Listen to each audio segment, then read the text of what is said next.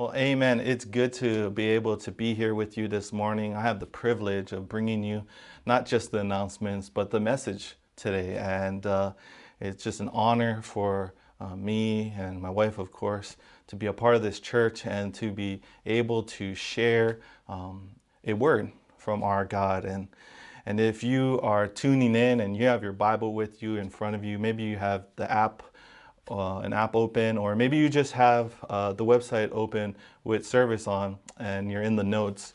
You want to go to 2 Kings 5.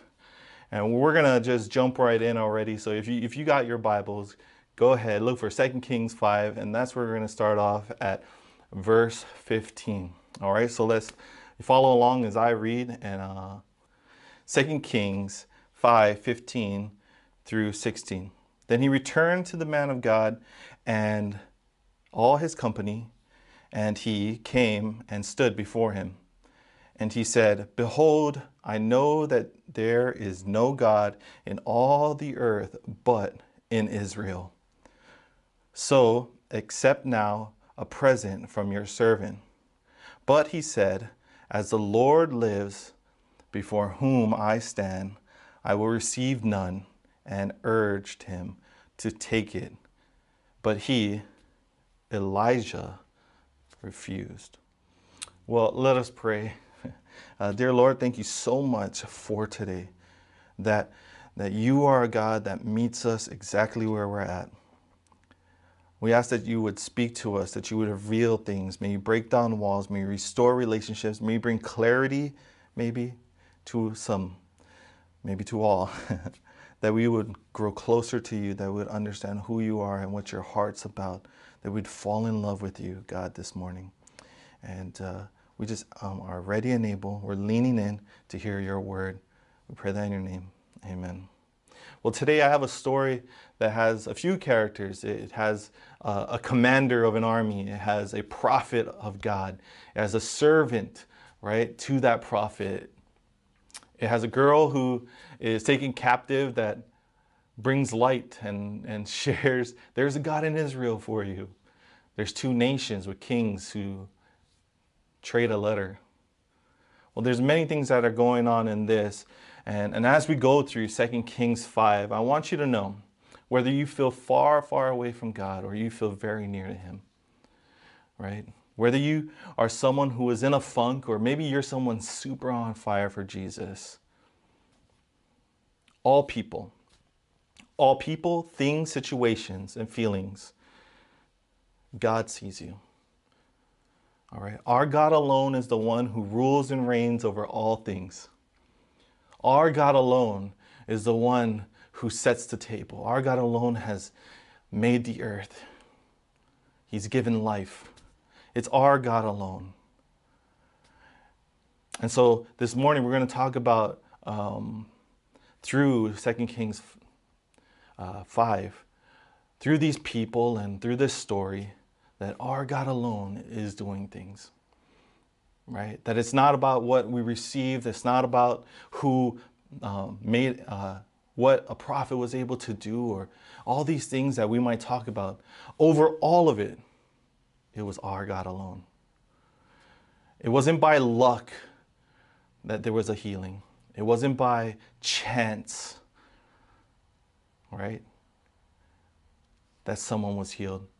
But it was our God alone, his power, his will, his rule and reign over all things on the earth and under the earth and of the sky. And so let's jump into our title of this message is Our God Alone, if you haven't caught on yet. And the first point is going to be, our God alone is the God of all. Our God alone is the God of all. 2 Kings 5, 6 through 8. And he brought the letter to the king of Israel. All right, this is a letter from the king of Syria, and he wrote a letter to the king of Israel. "Bring the letter to me." And this letter read, "When this letter reaches you, know that I have sent to you Naaman, my servant, that you may cure him of his leprosy." And when the king of Israel read the letter, he tore his clothes and said, "Am I God to kill or to make alive, that this man sends word to me to cure a man of leprosy?" Only consider and see how he is seeking a quarrel with me." But when Elisha, the man of God, heard that the king of Israel had torn his clothes, he sent it to the king, saying, "Why have you torn your clothes? Let him come to me now, that he may know that there is a prophet in Israel." Now, how is this, right? When you read that, how is this not God moving? This is one enemy, of a country. This is Syria, the enemy of Israel, his king requesting, "I'm going to send you my servant, the commander of my army, to your nation to be healed by your God." And so that's why the king of Israel is just like, is he trying to pick a fight with me right now? And I got to say, this has to be God. It has to be God that while these two nations are fighting, right? Syria is running raids through Israel and taking people captured. And this is actually how Naaman finds out about the God who would heal him, that he raided a town. This little girl got taken as a servant by Naaman, and she shares that there's a God that could heal you of your leprosy. All of this is happening. How not by God that this happens? Right? Only our God would take this crazy situation and make it possible for this man to step into enemy lines, across enemy lines, into enemy territory, and safely make it to a prophet of God. Only our God would do that.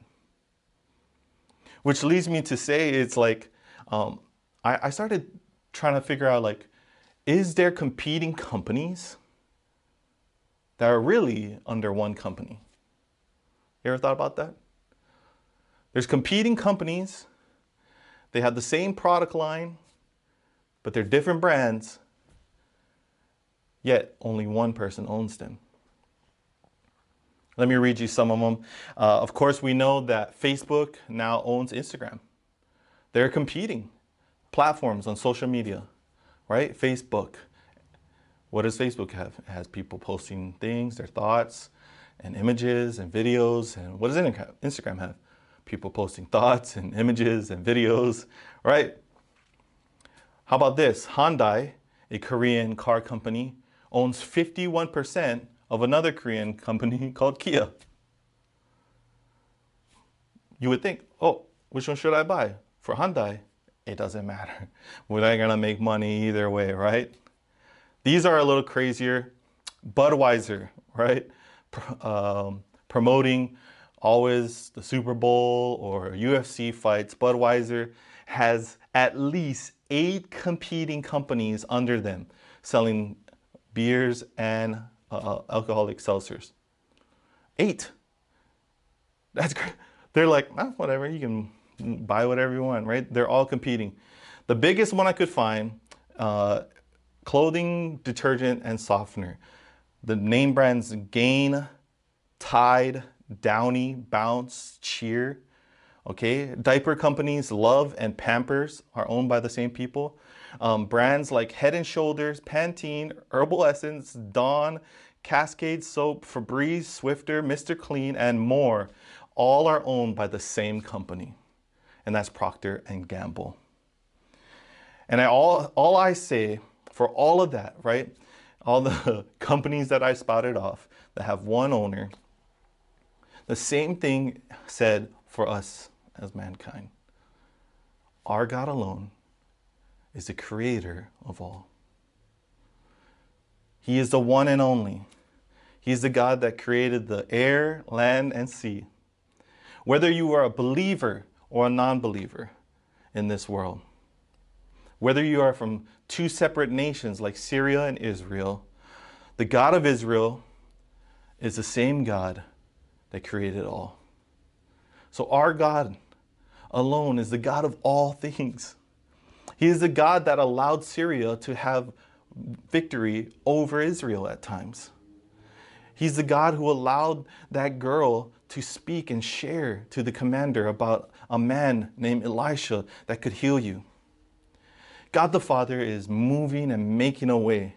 And sometimes we think our God is our God, right? Our God is the only God of the saved. only the saved know that that's their God. And that may be true, right?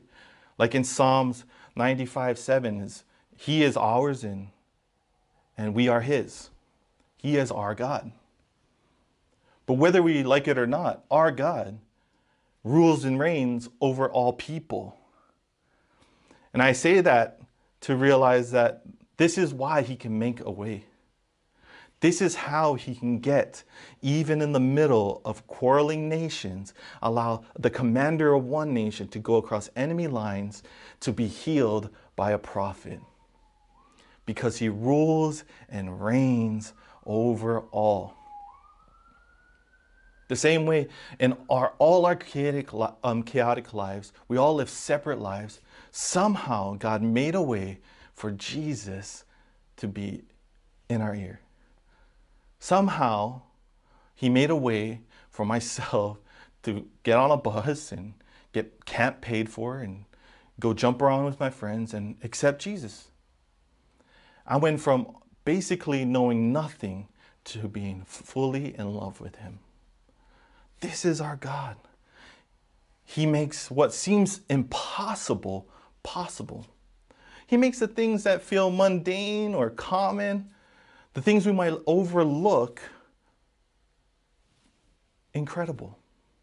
When we feel like it's just another day, right? When it's like, oh, it's just another day in Hawaii, God will give us a reason to be in awe of today,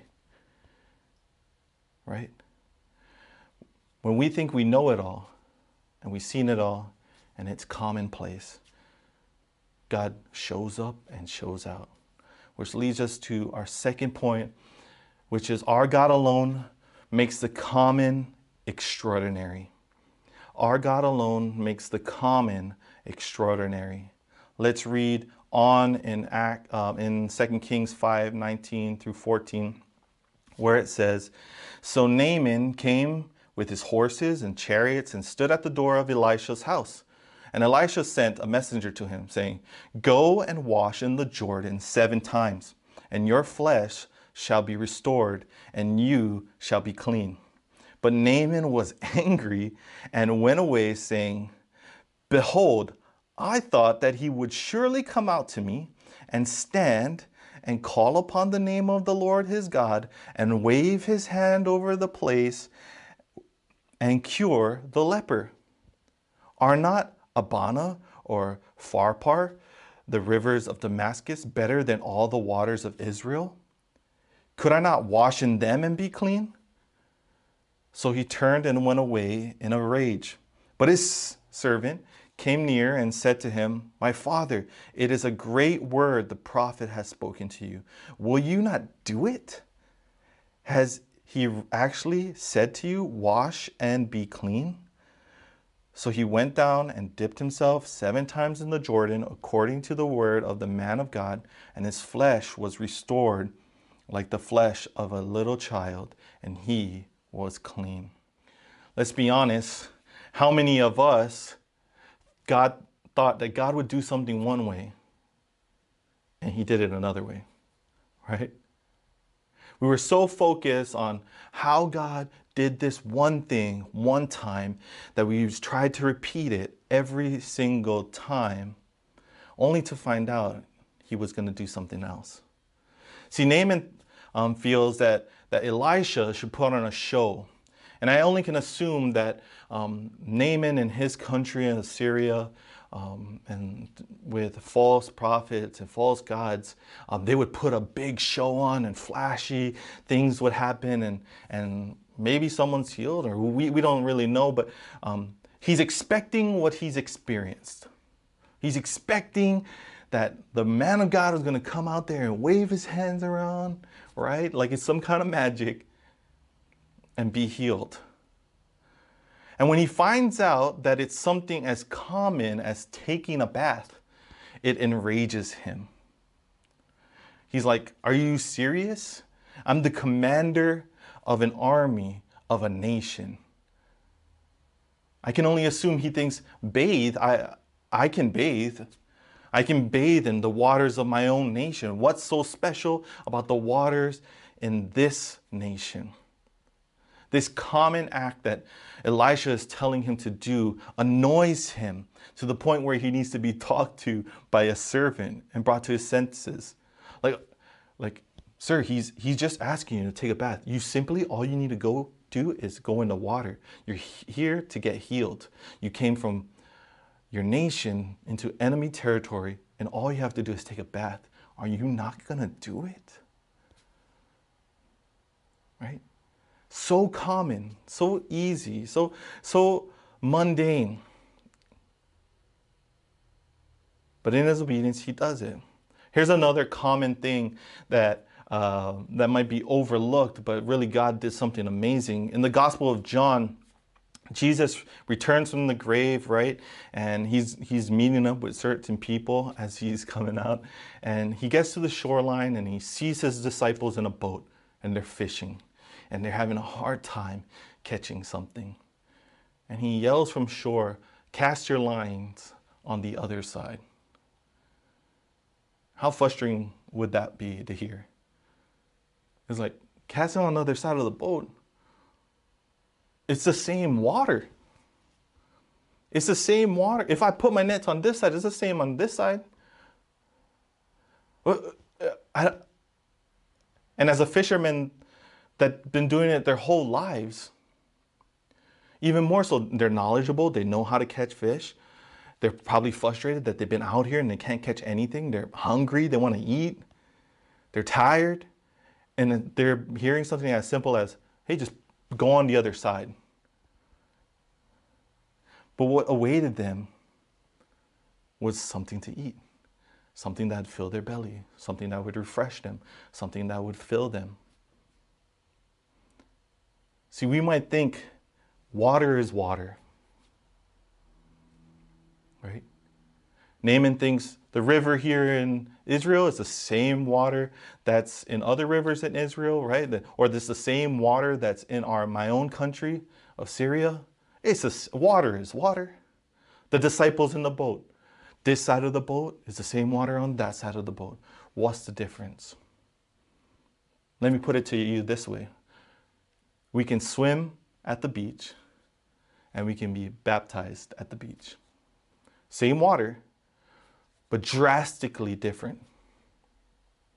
And the difference is our God alone. Our God alone can take the same water and make it extraordinary. Our God alone can take the things that you're going through extraordinary. Right? So when we feel like, I got to read my Bible again, always tell me read my Bible. When you tell me, oh man, go to church online or in person, did that already. When it's pressed upon your heart, or you hear a pastor or a friend go, hey, how's your prayer life? And you go, whatever, I'm doing it. I'm lazy, but whatever, I'm praying. Why? Because you think it's common. I hear it already. I heard it. It's just another church service, right? It's just the same old Bible. I can tell you this much. Every time I read Genesis, I'm left in awe. And it's not because it's a great writing, which it is, but because God does things that's incredible in Genesis. Unexplainable things. The very book begins with all of creation. Can you think about that? Your mind should be blown every time you think about that. In book 1, in the beginning, all of creation is being made. Your mind should be racing, your heart should be racing, thinking about what God is doing just in that. But all of us know Genesis. We all know Genesis, right? Like we heard about Genesis and Adam and Eve and Abraham. We heard about these people. But extraordinary is happening in that book. How many of us thought it was just going to be another church service? only to have our hearts broken open, restored, our eyes bawling because we met Jesus that morning. How many of us thought, oh, I'm just going to listen to Elevation Worship, or I'm just going to listen to Hillsong United, or I'm going to listen to Bethel, and thought, oh, that album's cool. And that one song you didn't hear before, but all of a sudden it's rocking you. Yes, those guys are talented, but that's common. That's talented people making good music. Right. Wow, what a concept. But when Jesus steps in, when the Holy Spirit hits your heart, it is totally different. What we might take as the same old, right? When Naaman's going, what, this river? Why not that one or that one? Why is he not out here waving his hands like I usually know? When we're going, God, where are you? What are you doing? How come? Why? Another day I got to go to church? Another day I got to tune in? He's saying, you just wait. You just wait. You might think it's common. You think it's mundane. You think it's just another. Really, I'm waiting to do something amazing and extraordinary. Why? Because our God alone takes the common and makes it extraordinary. Last point, all right, is our God alone be the glory. Our God alone be the glory. 2 Kings 5:15 through 19, it says, Then he returned to the man of God and all his company, and he came and stood before him, and he said, Behold, I know that there is no God in all the earth, right? This is the one we read at the beginning. I know that there is no God in all the earth but in Israel. So accept now a present from your servant. But he said, As the Lord lives before whom I stand, I will receive none. He is not taking any gifts. And so he urged him to take it, but Elisha said, I'm not taking it. He refused. Then Naaman said, If not, please let there be given to your servant 2 mule loads of earth. For from now on your servant will not offer burnt offerings of sacrifice to any god but the Lord. In this matter, may the Lord pardon your servant. When my master goes into the house of Rimmon to worship there, leaning on my arm, and I bow myself in the house of Rimmon, when I bow myself in the house of Rimmon, the Lord pardon your servant in this matter. And Elisha says, you can go in peace. Now, of course, Elisha could have took the gifts from Naaman, right? He could have took the gifts. He could have took all the money, the silver, the clothes, the things that he brought with him, and use it for God. Take it and add to the temple, or to make an offering, or whatever he could do, feed people, right?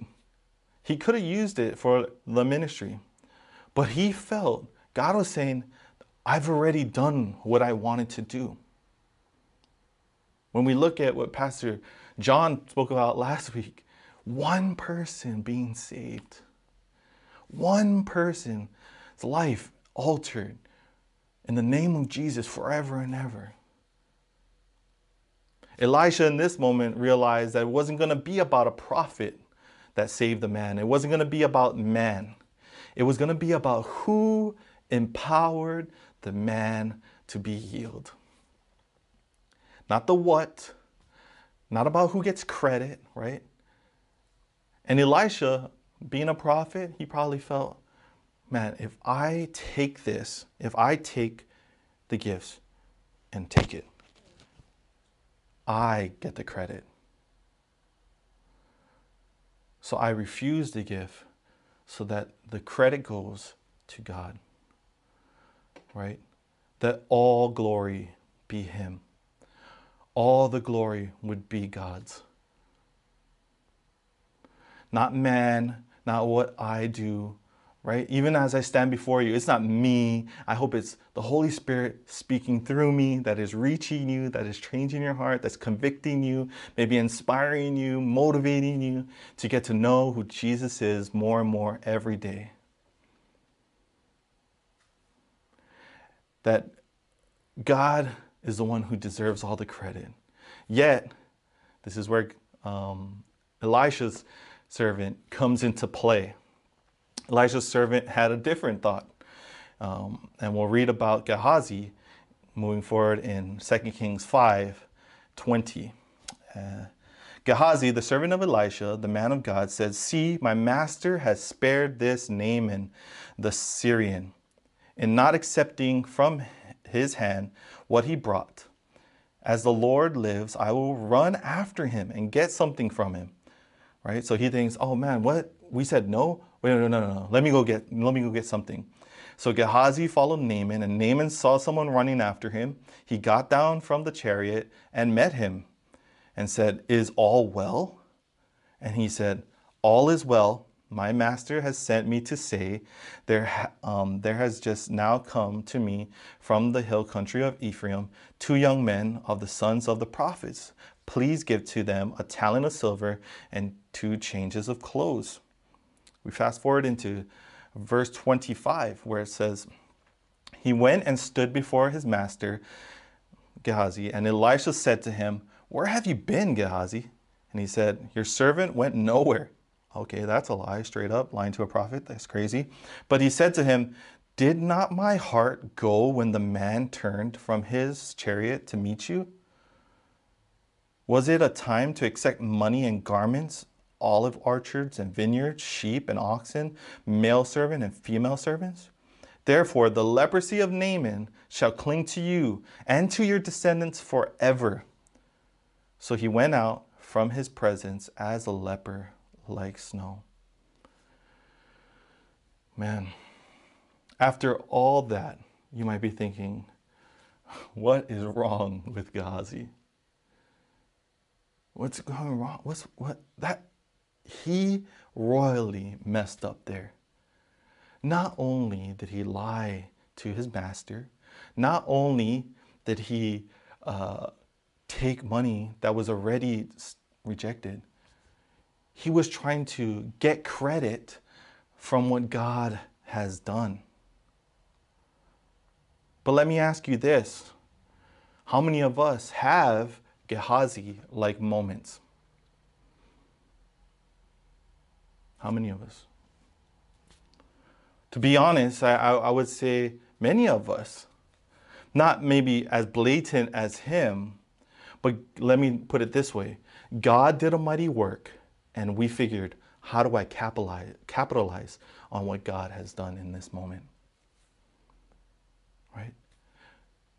Not go in peace, not celebrate with them, but how do I get something out of what God has done in someone else's life? Now we have the benefit of being on this side of the cross, right? Like, this is before Jesus comes on the scene. This is before Jesus goes to the cross. And this is before the teachings of Paul the Apostle, right? And so we have the benefit of gleaning wisdom from those people. And we get the benefit of having forgiveness through Jesus Christ and grace extended to us beyond anyone might have known before this in the Old Testament. But the thing that Gehazi missed was that Naaman's heart was altered and changed forever. That was the payment. Salvation for that one man who was an honorable man, it is written at the beginning of 2 Kings 5. This honorable man, life was not only physically cleaned, it was restored. And I love the word that was used in the scripture. He was restored completely. Spiritually, he now no longer wants to worship any other God but the God of Israel. Our God alone he wants to worship. No other God. But Gehazi needed something. He felt he was owed. Everyone here, we put our time in, right? Pastor John last week talked about the older son, how he felt he was owed something. I've been here the whole time. I've been working your fields. I've been keeping your sheep. I've been keeping your household. I didn't run off and do nothing. I didn't blow your money. I didn't want you dead. Gehazi missed it. You already know the God of all. You already belong to him. This now man who did not know him, as we learned last week, was dead, is now alive. So in closing, I just want to throw this little piece out there. Like, what if we gave Gehazi the benefit of the doubt, right? He had good intentions for what he was going to do with the money. All right, let's say his heart was kind of in the right place, right? He just startled and like, oh, no, I didn't go, right? He lied, but maybe, let's just give him the benefit. His heart was kind of in the right place. Can I tell you this much? Even if he had good intentions, even if he had the best intentions, it still wouldn't equal God's will, plan, and desire for what's going to happen with Naaman. Meaning, our best intentions is still not God's best for everyone. Our best intentions to do things is still not the best for what each of us wants, or what God wants from each of us. Pastor Wayne talked about how there's 5%, 10%, and 85%. 5%, only you can do. 10%, someone with skill could do. And 85%, anyone could do in the world. And so this week got really busy, really fast. And Thursday came and I was feeling it.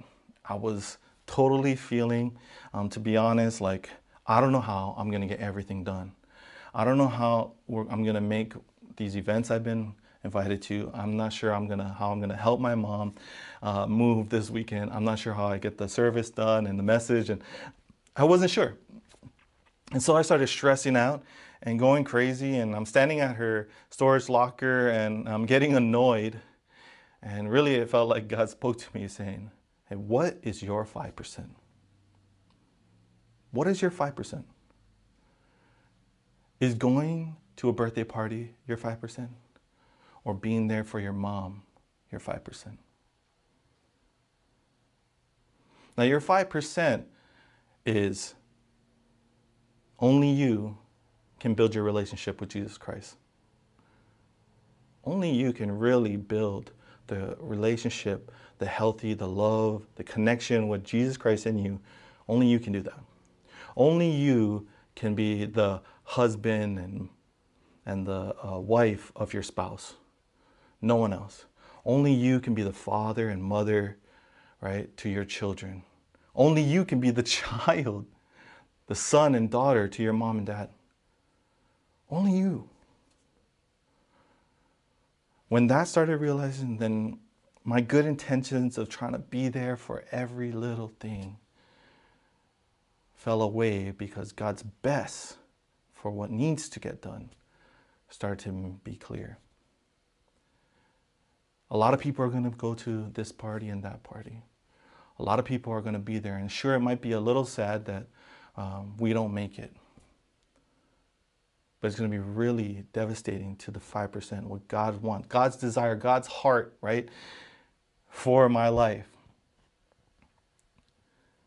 If I'm not there for my 5%.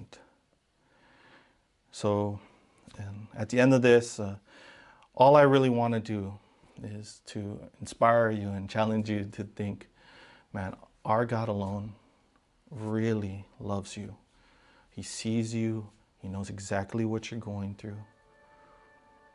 That when you think he's far away, he's really near. That when you think that your day is just another day of work, another day of this, and another church service, another word, may you anticipate, may you look for the extraordinary God. That our God alone is the one that rules over anything. And so because he rules over all, there is hope in that. And Jesus himself shows you that. Our God, Jesus, is our hope. That it's just not another day. And that when we step out and we get to do something in the name of Jesus, it is not about us and our good intentions, but it's about God's heart to save the lost. That is God's heart to restore families and bring reconciliation. It's God's heart that matters most. It's lives changed. That the dead are now living. Our God alone. No other God is like our God, for he stands alone. He created all things, he rules all things, and he loves us right where we're at. Dear Lord, thank you so much for today. Thank you for your word. Thank you for your heart, your desire, and for everything that you've given to us. May we learn from this story in 2 Kings 5. May we learn from Naaman and Elisha and Gehazi. We love you, and we pray that in your name. Amen.